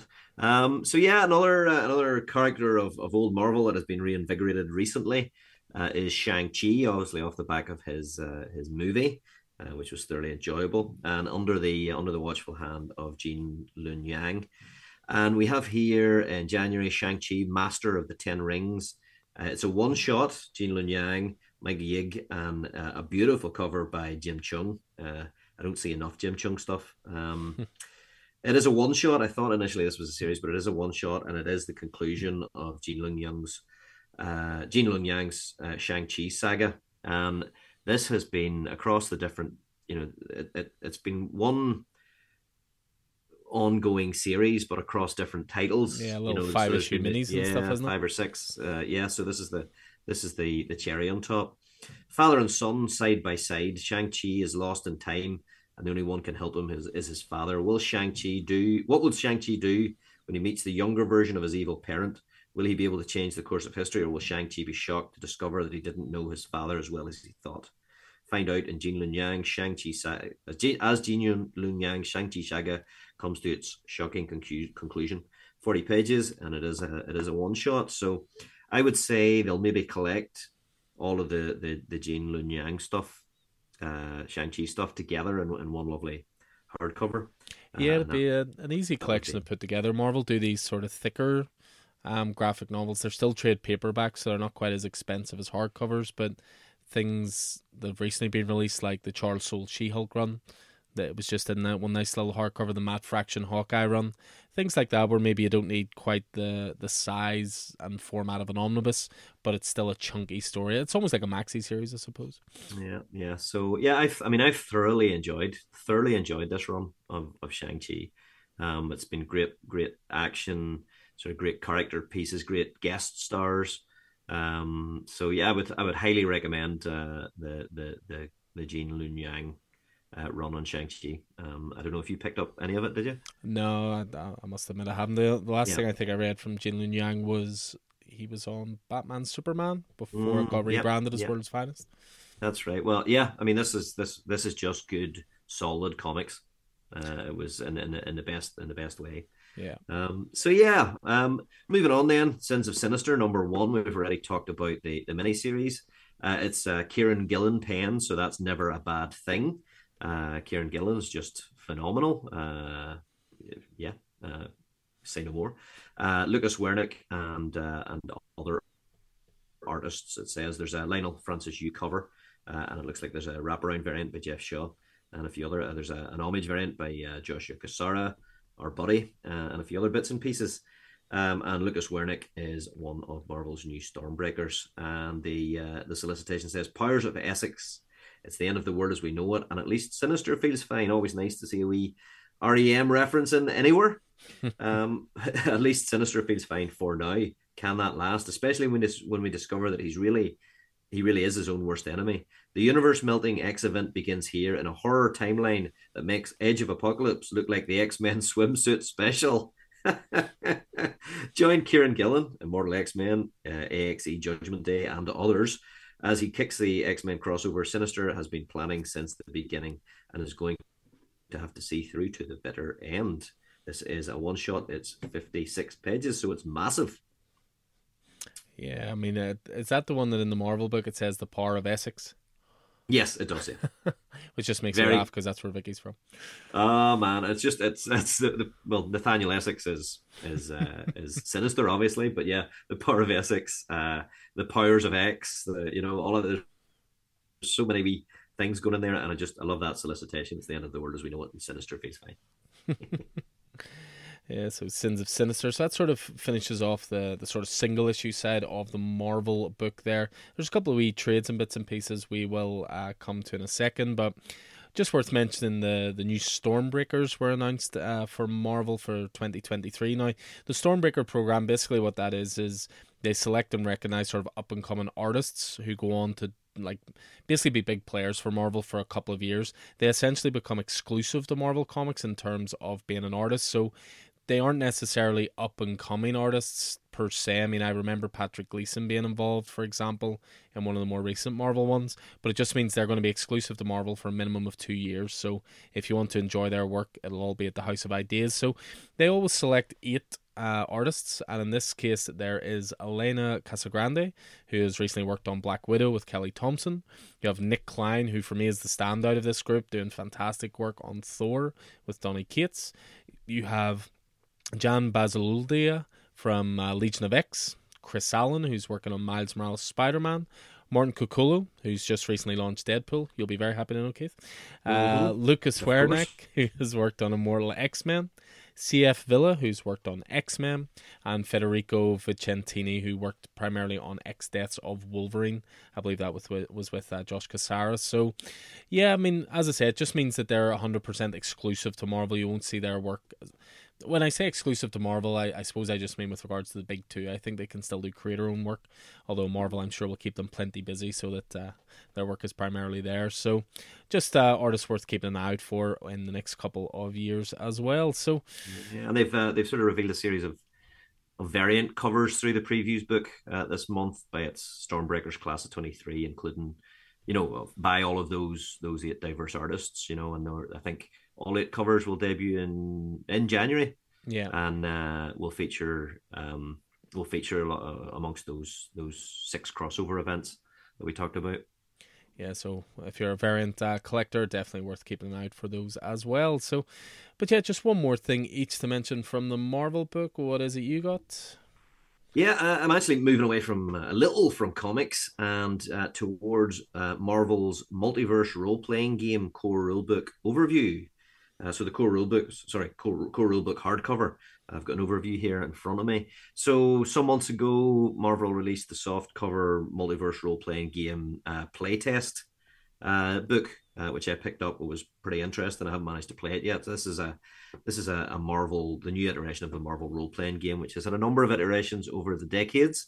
I've probably picked up all of them. Some are better than others, and I do have my favorites. You've played one of them in particular, Alan, which is one of my favorite versions. But I'm really interested to see how this one goes. So, as I say, it is a hardcover role playing book. So if that's your world, as it is mine, it's a big book. It's 220 pages. It's a hardcover, so it's retailing around the $60 mark, whatever that might be for yourself. It's written by Matt Forbeck and covered by Ivan Coella.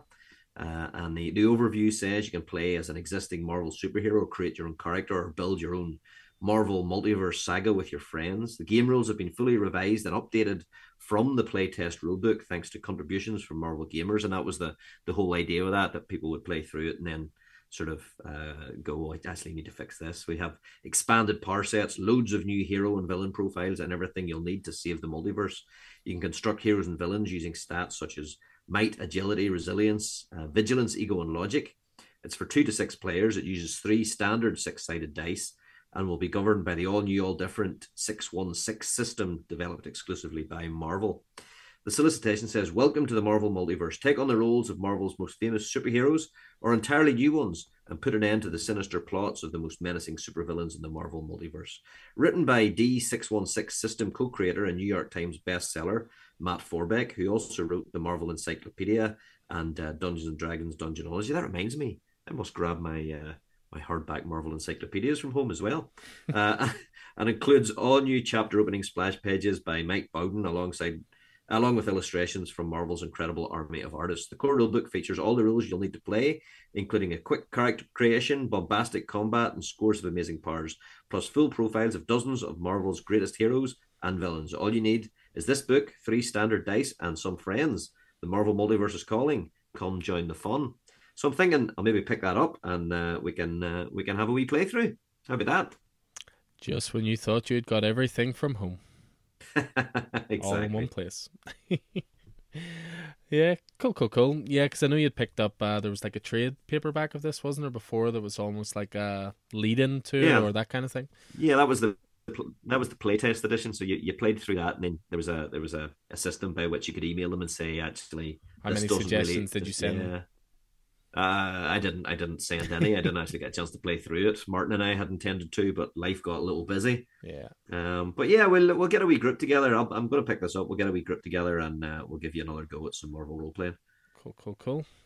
So yeah, the Marvel Multiverse RPG core rulebook hardcover, and then just to finish off on the Marvel section, anybody who's sort of a frequent listener or watches the YouTube show or whatever else, we have created a section in store which is the Marvel Epic Collection section, which I love saying just because it rhymes. But the Epic Collections are essentially perfect full color reprints of classic Marvel runs, and they always focus on certain characters or certain titles. So if you come in, you'll see a section of Doctor Strange Epic Collections, a section of Fantastic Four, a section of X-Men, etc., a section of Spider-Man. But one that has been added here, which is pretty exciting, because again, we've plenty of fans in store, and obviously Marvel didn't always have the rights to them, is they're now launching the Aliens Epic Collection, the original year's Volume 1 trade paperback. So this is basically going to be collecting together all the Dark Horse Alien stories from yesteryear, going right back to 1988. So in fact, it's going right back to 1986 with a little preview first. But yeah, you always get the guts of maybe 20, 21 issues in one volume. So what you've got here is Volume 1, as I say, the galaxy's most terrifying creatures are coming for Earth. Years after the first 2 Aliens films, a xenomorph attack in space leads the colonial marines to take action. Soon, the badly scarred Hicks and the now-grown Newt find themselves swept up in a dangerous mission to locate and destroy the creature's homeworld. See? Newt and Hicks didn't need to die in between Aliens and Alien 3. Canon-obsessed military man train aliens to wipe out their own kind, and Canon old friend help Hicks and Newt turn the tide by capturing an alien queen mother. Plus, an outer space treasure hunt becomes a battle for survival when aliens attack. So this is going to collect Aliens 1 to 6 from 1988, Aliens 1 to 4 from 1989, Aliens Earth War 1 and 4, and then material from Dark Horse Presents 24 and 42, 43. So 448 pages of Aliens goodness that were not bogged down by studio mandates or film continuity. They were just fun stories told in that universe. So I'll definitely be picking this up because I haven't read all that Alien stuff. I have read some of it, but not all of it. And again, perfect introduction to jump straight into that. So yeah, that is the Aliens Epic Collection, and again, that'll be hitting in January. So that concludes our Marvel book and our DC book, leaving us just the indie book to go through. And indie's a bit interesting this month because normally we'll pick a lot of stuff from indie ranging from, maybe 10, 11, 12 different publishers. But we've really zoned in this month, and it's only really from 3 or 4 publishers. And there's a lot of graphic novels in here as well. But I do notice that the cover story is what you're all about. Well, it is, but let's go Image first, because I've just noticed that cover story is in fact Dynamite. I know I was going to say that they're still trying to bring you back to the House of They, Dynamite. they really are, and this isn't going to do it, but I just thought it might be worth mentioning. Well, no, the only reason I said about that as well with the cover story is, for me, the biggest story of this previews book is the spine of the book, not the cover. And that's because the spine of the book teases the return of Saga. So, Saga, obviously, one of Image's best titles, Brian K. Vaughan, Fiona Staples. Issue 60 was the latest issue. It went on a huge break between issue 54 and issue 55, but it's now settling back into the Saga model, which was actually it was originally called the Walking Dead model, but then moved on to Saga. And what that is they'll do 6 single issue releases over a 6-month period, and then they'll take a break for 3 to 4 months, release the trade paperback in that time, get ahead of the game in the single issues, and then come back. And it's coming back with issue 61 in January. The other good thing is, as well, with Saga, when it's being solicited in the previews books, is that they don't ruin any story elements whatsoever. It's always really vague little blurbs for the book. You know, with Saga at this point, the latest trade has come out, so volume 10, which covers 55 to 60. So everybody reads it in different ways. Some people read it in compendiums, some people read it in trades. I mean, for me, Saga is the definition of a single issue story, and it's always a $3 issue as well, and you just can't go wrong with that. So yeah, back in January, and Vicky is very happy, I can confirm. Yeah, you say it's the definition of a single issue story, but you really screwed me up then in a very kindly way, because you started me on the hardcovers, and now I'm really scuppered with regard to Well, how, luckily, the other half had you covered, because Vicky insisted that you borrow our single issues and read it and get caught up to date. And then, of course, you can pick up the hardcover to continue that OCD collection. Absolutely. And I will borrow those single issues. It's very kind of you, until when I'm finally caught up with my single issues, Yeah. which 3 weeks behind. But yeah, I mean, speaking of massive books and massive celebrations. In 2003, 20 years ago, Robert Kirkman and Cory Walker debuted the groundbreaking comic book series Invincible. In the 20 years since, Invincible has become the most successful new superhero franchise of, the century. And they're to celebrate the 20th anniversary, they're releasing a couple of things. First is the Invincible #1 facsimile edition. Obviously, facsimile edition, it's a reprint of the whatever issue. Invincible #1, especially given the debut of the animated series, is now highly sought after. You're not going to be able to get a hold of it at any price. So this gives fans a chance to own a piece of comic book history and read it the way it was originally intended. And then we also have the Invincible Undeluxe #1. Now, you'll remember that Robert Kirkman originally released Walking Dead as black and white, and has now released it as color with the deluxe edition. Well, Invincible was quite the opposite. It was released in color, and now he seems to be releasing the Undeluxe edition. So we have Invincible Undeluxe #1, Robert Kirkman, Cory Walker, kicking off a year-long celebration of Invincible's 20th anniversary. Prepare yourself. It's time to revisit the historic independent series that took the entertainment world by storm 20 years ago. Follow Mark Grayson's journey again from the very beginning, but this time in stunning black and white. The Undeluxe version will feature memorable array of variant covers, as well as the installment of The Cutting Room Floor, featuring Robert Kirkman's original handwritten plot and commentary. This Undeluxe, not quite definitive presentation of the story, is thrilling, black and white, and will not be collected anytime soon. So it's exactly the inverse of The Walking Dead. I must admit, I wasn't really that interested in this Undeluxe version until I saw those lovely words that accompany every single issue of The Walking Dead Deluxe, The Cutting Room Floor. Yeah, because Kirkman's behind-the-scenes stuff's great. It absolutely is. So what they're doing here is they're re-releasing the entire of Invincible in black and white. Is that it? I don't think so. I think they're just doing #1, I think. Although it does say follow Mark's journey again from the very beginning. Yeah, so it does, doesn't it? I'll be curious to see, but it does, and this is the other reason that maybe it is going to be continuing. We must actually look into this, because obviously The Walking Dead Deluxe, Invincible Undeluxe, and it does say this Undeluxe not quite definitive presentation of the story in black and white will not be collected anytime soon, and that's what they've said about Walking Dead Deluxe. It's a single issue run. I wonder, is this Kirkman just being having a bit of fun? Having a bit of fun, yeah, absolutely. Or is he actually going to collect the entire series? Would it surprise you if he collected the whole series? It kind of would. It kind of would. But let's see. We will eagerly await the February the February book to confirm or deny. And I mean, the other thing that's worth pointing out is, they're making the Invincible trade paperbacks available again, and the compendiums available again. And not only the compendiums available, but they're actually going to be doing a hardcover compendium. So Keith very kindly lent me Invincible. So Invincible may have started 20 years ago, but Alan only discovered it about a year and a half ago at Keith's insistence for a long time. And I sat down. It took me a few weeks to read Volume 1, but I read the second compendium in one sitting, and I read the third compendium in one sitting because it's just pure Kirkman page turning at its best. So I always felt guilty that I'd sort of discovered this amazing series for free, essentially.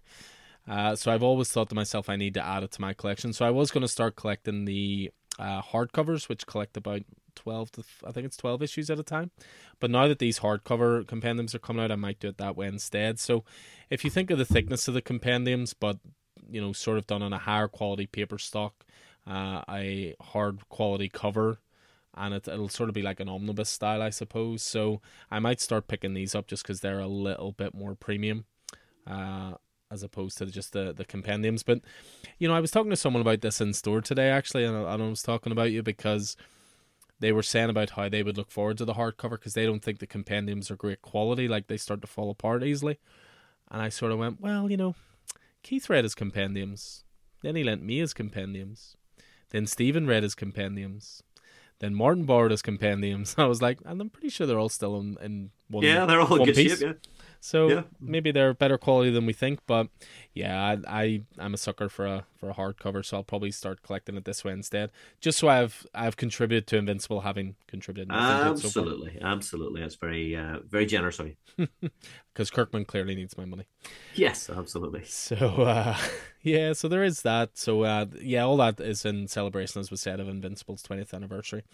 Moving on from there, we've got a little bit of a Mark Millar corner. Magic Order continues to be released at a frightening pace, given how long it took from Volume 1 to Volume 2. I'm currently enjoying Magic Order 3 at the moment. I read issues 2 and 3 the other night, and coming in January is going to be Magic Order 4, number 1. So there's 6 issues each time. He seems to get a different artist involved each time as well, which is a clever way of continuing it in a nice, timely manner. So for this one, it's going to be a brand new arc. So Mark Millar writing, and the artist on this one is Dyke Ruan. The Magic Order is in turmoil after Cordelia is forced to expel her brother. Whispers of discontent persist among the other wizards. They're tired of the rules they've all been living under, and now a coup is brewing. Now, if there was one series that to me said Netflix adaptation, given the Miller World Netflix deal, it was always Magic Order. But it doesn't seem to have happened yet. It was always pitched as Harry Potter meets Goodfellas, and I think that's quite apt. And it's a series I've continued to really, really enjoy. Yeah, I see they've updated that to The Sopranos meets Harry Potter in this particular issue of previews. I mean, this was interesting because there was Magic Order, and then there was nothing and nothing and nothing, and then there was Magic Order 2 and Magic Order 3, and now Magic Order 4. It's really, you know what I mean? There was a big gap between 1 and 2, and then he's just, is there a plan for this? Is this sort of an ongoing in 6-issue arcs, or is there? I mean, is 4 going to be the finale, or is there a 5, or I don't know.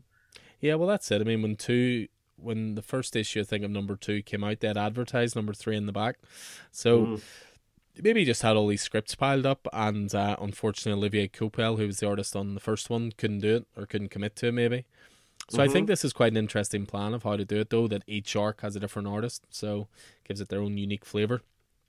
But also coming from Mark Millar this month is Nemesis Reloaded, number 1, and this also has the massive advantage of Jorge Jimenez coming on for art. Now, Nemesis Reloaded is a sequel series to Mark Millar's original Nemesis. Now, Nemesis was essentially, imagine Batman, But instead of using all that money, all that training, all that skill to be a superhero, you decide to do it to be the world's biggest villain.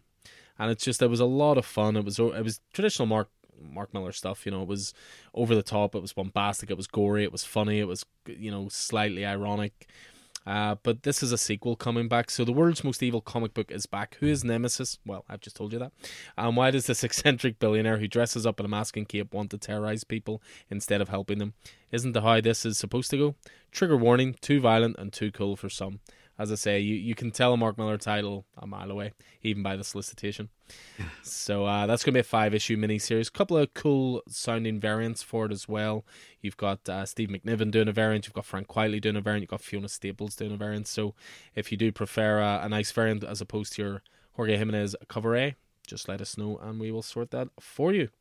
So yeah, that is Nemesis Reloaded. And then from there, with the Image solicitations, it's all collections, baby.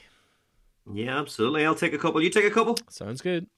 Okay, so first up, we've Above Snakes, Volume 1, trade paperback by Sean Lewis and Hayden Sherman on art and cover.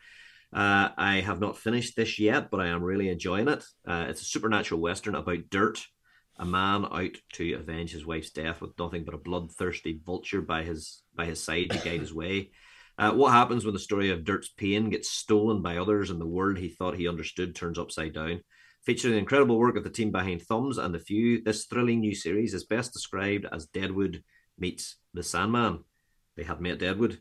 Comic Book Resources says it's like a gloomy ballad strummed on a heavily tuned guitar, telling a rising story of the dry winds full of violence. The vibrant artwork and colourful language, coupled with the steady yet descriptive narration, create a haunting tune.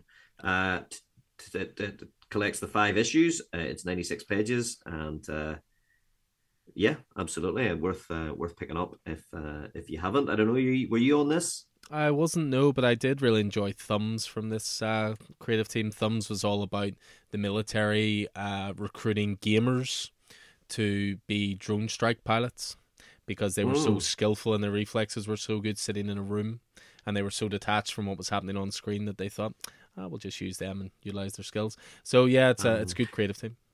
And how art reality mimics art. Indeed. Yeah. The other one that I wanted to chat about is a hardcover.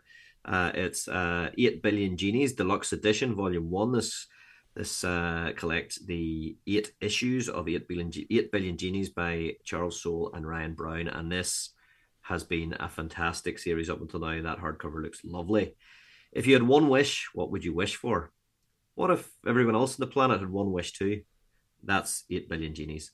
8 seconds after magical genies grant every person on Earth one wish, the world is transformed forever, and that's just the beginning. From number 1 New York Times best-selling author Charles Soule, the co-creator of Undiscovered Country and Light of the Jedi, superstar artist Ryan Brown of Curse Words and God Hates Astronauts, comes the most thought-provoking, hilarious, terrifying, and emotional ride of the year, and has been picked up as a major motion picture by Amazon Studios.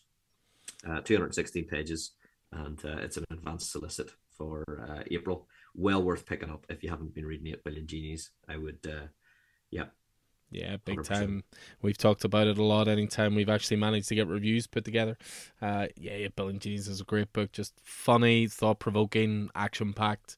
Those guys are at the top of their game with that, and I would argue the exact same for the next trade paperback collection. I think it was a pick from myself when we did our last review show. It's a series called Public Domain from our good friend Chip Zdarsky, both writing and drawing this. So they're releasing the first trade paperback on January 18th. This is going to collect issues 1 to 5. So for this, it's Sid Dallas is responsible for pop culture's greatest hero, The Domain, but his sons Miles and David have a complicated relationship with both the creation and their creator. Can they convince their dad to fight for the family's legacy? This fun and heartfelt series, written and illustrated by Eisner winner Chip Zdarsky, explores a wild, alternate world where comic book creators aren't properly acknowledged or compensated for their creations. Crazy, I know. You know, Chip Zdarsky definitely wrote that solicitation. But yeah, just a thoroughly wonderful book. And again, it sort of is a touchy subject in the comic industry, I think, creators' rights and, original acknowledgement and stuff like that. So it's a really delicate balance he strikes with this title, just making it realistic enough and thought provoking enough, but also with a good dose of humor as well. And then the other one, just to mention again, because we definitely don't mention it enough on reviews, previews, in store, whatever, but it continues to be just one of the very best comics around. And the third trade paperback is coming out for That Texas Blood. So, written by Chris Condon, art by Jacob Phillips. Just a masterpiece of noir storytelling, and we're entering into the serial killer realm with this third story arc. And dare I say it may be the best story arc yet. It's almost as if the guys are just getting more comfortable with these characters, and they're just up in their game with every single issue. So with Volume 3, as I say, it's a serial killer-based story around the Red Queen Killer. So as a winter storm looms over Ambrose County in January of 92, a local woman's body is discovered and believed to be the latest victim of a horrifying West Texas serial murderer known as the Red Queen Killer. And it's got a little blurb here from Christopher Cantwell, who calls the series the perfect kind of Texas noir, timeless, sinister, funny, kind, and poignant. I'm not sure I would say kind and poignant about this story arc personally, because it has been tough. It has been tough, but there is a kindness about the characters and how they interact. Looking after each other where they can. So I can see what Cantwell, who you may or may not know, is the author of the most fantastic recent Iron Man run. Alan, you've never mentioned that before. Have I not? No. Okay, well there you go. I'm glad I did on this occasion. That Texas Blood is just phenomenal, so it is. Just a quick addendum here at the end, Alan. You'd mentioned the Invincible Compendium Volume 1 hardcover. Mm-hmm. So the details of that, it's 1,024 pages. It collects the first 48 issues of Invincible. Robert Kirkman, Corey Walker, Ryan Ottley, Bill Crabtree, covered by Ryan Ottley. Celebrating the landmark 20th anniversary, first 48 issues collected into one massive hardcover, exclusive to the direct market. That does look beautiful. Mark Grayson is just like almost everyone his age, except for the fact that his father is Omni-Man, the most powerful superhero on the planet. When Mark develops powers of his own, it's a dream come true, but living up to his father's legacy is only the beginning of Mark's problems.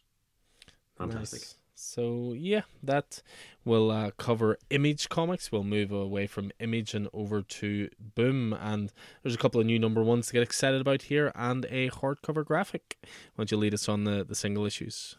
Yeah, sure thing. I don't think it's any secret that I'm a big fan of Frank Herbert's Dune.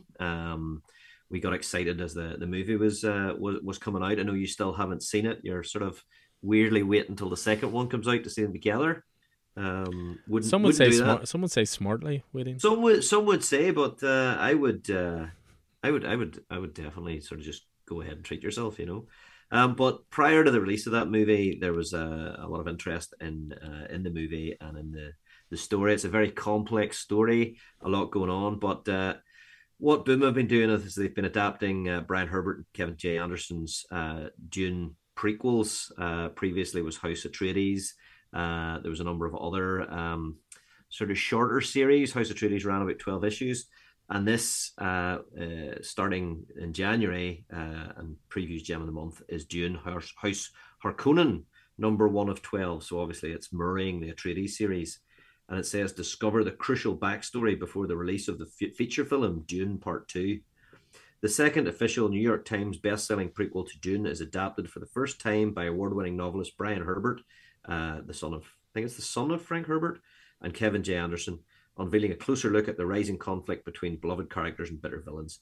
Fans will gain insight into how the early years of iconic figures Gurney Halleck, Lady Jessica, and Leet Keynes had their future shaped by the complex and brutal machinations of House Harkonnen.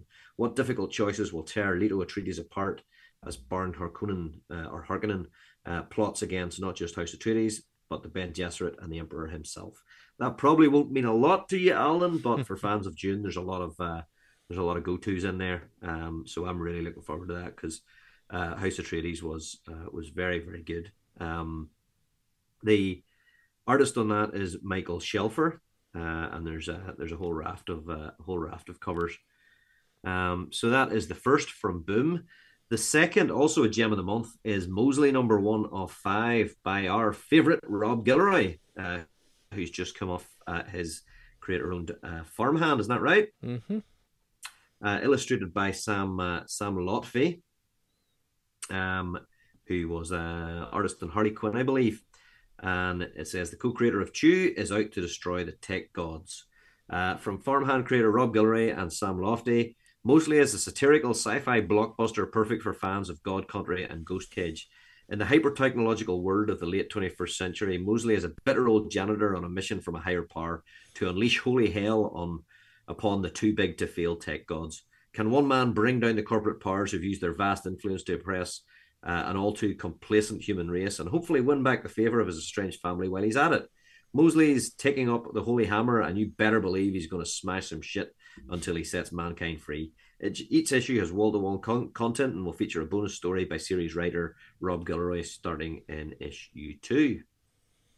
Looks good. Looks that good. Much more has my interest rather than Dune. Who knows, when the second Dune movie comes out, I'll be so blown away by both movies that I'll just jump back into all of these wonderful comic series that you keep highlighting. Or maybe you'll just catch yourself on and listen to me. I can only listen to one title at a time, and you're almost wearing me down to Cantwell's Iron Man. So we'll see if it sticks the landing with the series, and then we'll maybe go from there. I'll keep you posted.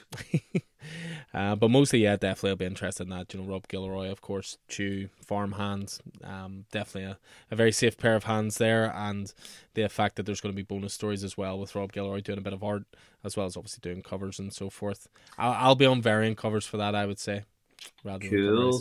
Do you want to get in on a little boom goodness? Yeah, one last thing that's just worth talking about every time we can because it's just that good.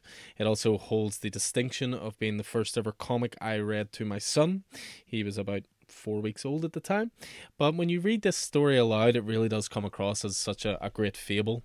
And that is The Many Deaths of Lila Starr. So we've talked about this title ad nauseum, but there's a reason it is that good. So it's written by Ram V, art by Felipe Andrade. And the reason we're talking about it now, it's already available in trade paperback form. But the reason we're talking about it now is it's getting a deluxe edition hardcover. So that art is going to be blown up. It's going to be a thicker edition. And I'm not sure if there's going to be many special features with it, so to speak. It just says premium oversized presentation, and it collects Many Deaths of Lila Starr 1 to 5, which of course is the whole thing. But I bought the single issues, I bought the foil issues, I have the trade paperback. There's no doubt I'm going to get this as well because it really is so good. But yeah, so humanity is on the verge of discovering immortality. As a result, the Avatar of Death is cast down to Earth to live a mortal life in Mumbai as 20-something Lila Starr. Struggling with her newfound mortality, Lila has found a way to be placed in the time and place where the creator of immortality will be born. Will Lila take her chance to stop mankind from permanently altering the cycle of life, or will death really become a thing of the past? Thought-provoking, funny, adventurous, beautiful looking. The art in this is stunning as well. Just all around one of the best comics of the last few years. And if you ever want to try and introduce someone to comics by showing them that they're not just superheroes punch each other in the face all the time, give them this book because it is so accessible, so new reader friendly, but just great depth and great storytelling. So yeah, can't say enough good stuff about it. And there will be a hardcover edition. It's an advanced solicit. It's not out until March, but in this book here for January. So we'll move away from Boom and on to Dark Horse with a couple of things just I wanted to highlight, which will near enough bring us to an end here. There's a couple of books from Dark Horse from Matt Kindt, who's someone's work I've been enjoying quite a lot in the last few years. And the first one is a 3-issue miniseries called Spy Superb. So this is both written and drawn and covers by Matt Kindt. So he's pulling the full Declan Shelby here. So from New York Times bestselling and Harvey Award-winning graphic novelist Matt Kindt comes the latest Flux House, which seems to be a little imprint that he's running at Dark Horse. Humorous espionage adventure. It's John Wick meets Wes Anderson in this mystery thriller about a secret organization that's developed the perfect spy. Who is the perfect spy? A spy who doesn't even realize they're a spy. That's a lot of spies. A.K.A. the useful idiot. This particular useful idiot is named Jay. Jay is sent on missions without even realizing he's on a mission, until he picks up the wrong phone with the wrong secret intel, and now Russian hit squads and elite assassins are after him. But Jay believes he was a sleeper agent and really is the Spy Superb. His complete obliviousness and lack of survival skills may be the only thing that saves him in this globe-trotting espionage tale, where nothing is what it seems, but also kind of actually is what it seems. So this is going to be oversized each issue. It is going to carry a heftier price point at $8, but I believe it's going to be 56 pager, I think. But outside of that, there is also a graphic novel hardcover coming from Matt Kindt as well, although he's not doing art on this. The artist here is Dennis Pendanks, and this is called Mr. Mammoth. This just sounds fantastic. It's an original graphic novel, and again, it's the first one coming from that new imprint Flux House. Mr. Mammoth is the world's greatest detective and the kind of person you don't forget. Being a 7-foot-tall pacifist who's covered head to toe with an impressive collection of horrific scars makes quite the impression. But he might be losing his edge. He can't seem to solve his latest case, and he's distracted with a strange obsession with a soap opera actress who doesn't even know he exists. His new case holds clues that might finally unlock the secret of his traumatic childhood. The question is he solving a crime or planning one? Mr. Mammoth is the first ever original graphic novel from Matt Kindt's all-new imprint Flux House, which features crime, science fiction and humour stories, all told in startling and untraditional ways. For Mr. Mammoth, Kindt is joined by internationally acclaimed artist Jean-Denis Pendanks, or it's probably Pendang, who's making his US debut.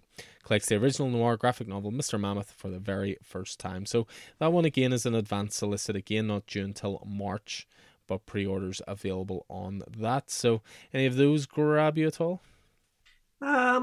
Maybe that's by Superb. Do that Mr. Mammoth hardcover sounds really interesting too. Yeah, I think so. Matt Kindt's, as I say, really interesting writer. So that cast me back to Folklords, isn't it? Folklords.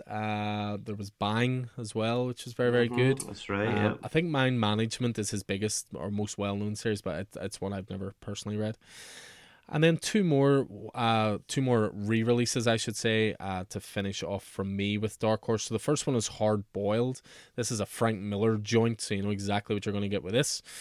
Politically incorrect, over the top, violent, but very funny. So this is Frank Miller writing it, along with Jeff Darrow, who also provides art. And if ever there was a book worth picking up just for the art, this is it.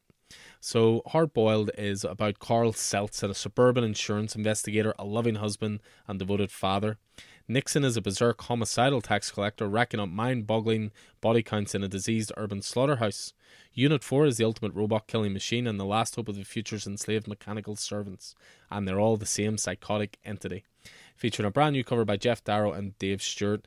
The level of detail and craft in this title is incredible.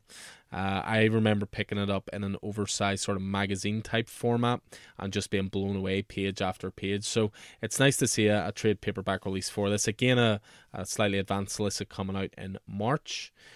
And then the last one from myself, because they love getting me for double dips, is the Snow Angels Library Edition hardcover. So Snow Angels was originally a Comixology original, so a digital comic first. It was written by Jeff Lemire and art by one of my personal favourites, Jock. Now, they didn't release it in single issue format in print, they just released graphic novels. So there was 2 graphic novels which covered 10 issues in total. Of course, I have the 2 graphic novels, but of course I'm going to pick this up because it's an oversized hardcover which puts the whole story together. But I really enjoyed this. It was sort of end of the world horror with a set in like an icy landscape. So 2 of the most acclaimed comics creators of their generation, Jeff Lemire and Jock, together for Eisner Award-winning science fiction saga set in a brutal world like no other. Millie and May don't really know how their people came to live here. No one does, not even their wise and gentle father. On Milliken's 12th birthday, their father takes the 2 girls on an overnight skate down the trench, a coming-of-age ritual to teach them how to fish the frozen river, how to hunt the wild trench dogs that wander its frigid banks, and how to give proper thanks to their frozen gods, the colden ones. It's the trip of a lifetime until the girls push beyond the borders of their humble land and awaken the trench's deadly defender, the Snowman. What follows next is an action-packed story of survival, loss, and redemption. Collect Snow Angels, trade paperback volume 1 and 2 in a deluxe oversized hardcover edition. There's so many words in that sentence I like. And this is due out again in March of next year. Really highly recommend that. It was a wonderful story. And beautiful art by Jock, as you would expect. Of course. So, yeah, that is it from me. Is there anything you want to throw our listeners' way? Yeah, worth mentioning just because it's the cover story and a gem of the month, despite the fact it is from Dynamite. And Dynamite seems to be the second of a 1-2 punch of Disney afternoon and Saturday morning cartoons. Last month they kicked off, in December they'll be kicking off Gargoyles comic based on the Disney property of the same name. And in January, they'll be kicking off another Disney afternoon, Saturday morning character. And he is the terror that flaps in the night. He is the ferocious fowl who plucks the evil eye from the face of foul play. He is Darkwing Duck. And alongside his trusty sidekick, Launchpad McQuack, Darkwing hypervigilantly will defend St. Carnard from the dastardly, devilish demons who would wage wanton war. By night, our Cape Defender lurks in the shadows, striking fear and maybe confusion into the heart of the criminal underworld. But by day, no one suspects that Darkwing is also mild-mannered Drake Mallard, a well-meaning father to his adorable adopted daughter, Gosling. Can Darkwing successfully navigate his two lives, all the while looking incredibly cool and impossibly handsome? Hint, probably not, but you'll have to read to find out. So that is the start of a new Darkwing Duck series by Amanda Dibert and Carlo Loro. And of course, Dynamite are running all sorts of incentive covers and that sort of stuff. So if Disney's Darkwing Duck was your bag, whenever you were at that stage of life, then maybe this will be of interest to you. The Ferocious Terror That Flaps at Night was a little after my time, I think. Or just not of interest to me. What about you? Ever a Darkwing Duck fan? Never my kind of thing. I seem to remember him appearing in a Mega Drive game that I really enjoyed. DuckTales, I think it was. And it was a hidden playable character. But yeah, I mean, it's interesting to me for the simple reason that Dynamite are sort of seen as a genre, more adult-orientated publisher. So things like Vampirella, Red Sonja, all that kind of stuff, and yet they've just randomly thrown in Gargoyles and Darkwing Duck, so something a little different. That's probably maybe more accurate to talk about Dynamite as, in terms of licenses. Yeah, you know what I mean. They've always been a licensing company, and I mean, Dynamic Forces, which is was the company that Dynamite Entertainment sprung out of. They were all about licensing for I remember your man Nick Berrucci on QVC whenever Sky started out, and he was always selling off signed stuff and all of that sort of stuff. So yeah, but I mean, Amanda Dibert, she did some stuff for He-Man and the Masters of the Universe and all of that sort of stuff. So yeah, I mean, I'm not interested. That said, I might pick up the first issue, see what happens. Just out of pure curiosity. Yeah, absolutely that. Yeah, that's fair. Cool. So that is going to do it for our trek through the previews books. So again, that's the November previews books mostly for releases in January, although we did seem to highlight quite a lot of stuff coming out in March as well. So don't be surprised if we re-mention it again in a couple of months. But as ever, the previews books are in store. You can come into the store anytime, have a little flick through those. There's sign-up sheets in the store as well if you want to sign up for any titles. Again, we'll always take care of it. Cover A's, first prints, day of release, no matter what. And the orders in general are due by the 16th of November, though, as ever, if you're a little late to one or two titles, we'll always get you sort of one way or another. So just let us know. So a pleasure as ever chatting through those books with you. Some really good stuff to look forward to, and quite a lot of deluxe hardcovers for me to look forward to. Yeah, I mean, it's a challenge whenever you're actively trying to cut down your pull list. To do this every month and find your pull list grows and your wallet gets flatter. Coming next month, Alan does the previews alone. Keith has no more money left. Takes drastic measures to make sure he does not add to his pull list. Well, more likely we'll be in the same room recording it, but that is definitely for a future time. But as ever, guys, thanks for listening. I hope this proves a useful resource for you in keeping you up to date with what is coming out, because let's be honest, the world of comics is relentless. So again, relentlessly entertaining. Well, your addendum to my initial relentless is definitely better. So yeah, as ever, guys, cheers again. Thanks for listening. I'll look forward to seeing you in stores soon. So I've been Alan Taylor, and this has been Keith Miller. You can find Alan in store at Coffee and Heroes and on Twitter, where Alan is at Coffee and Heroes 1 and I'm Ascanison00. Coffee and Heroes is a local comic book shop, coffee shop and community hub in Northern Ireland, based at Smithfield Market in the centre of Belfast. You can find Coffee and Heroes on Facebook, Twitter and Instagram, or email us at coffeeandheroes@hotmail.com. Make sure to check out our YouTube channel as well. The Coffee and Heroes podcast is available on Spotify, SoundCloud, Apple Podcasts and through all good podcast platforms. Please like and subscribe and leave a review so more people can find us. And until next time, happy reading and hope to see you in store.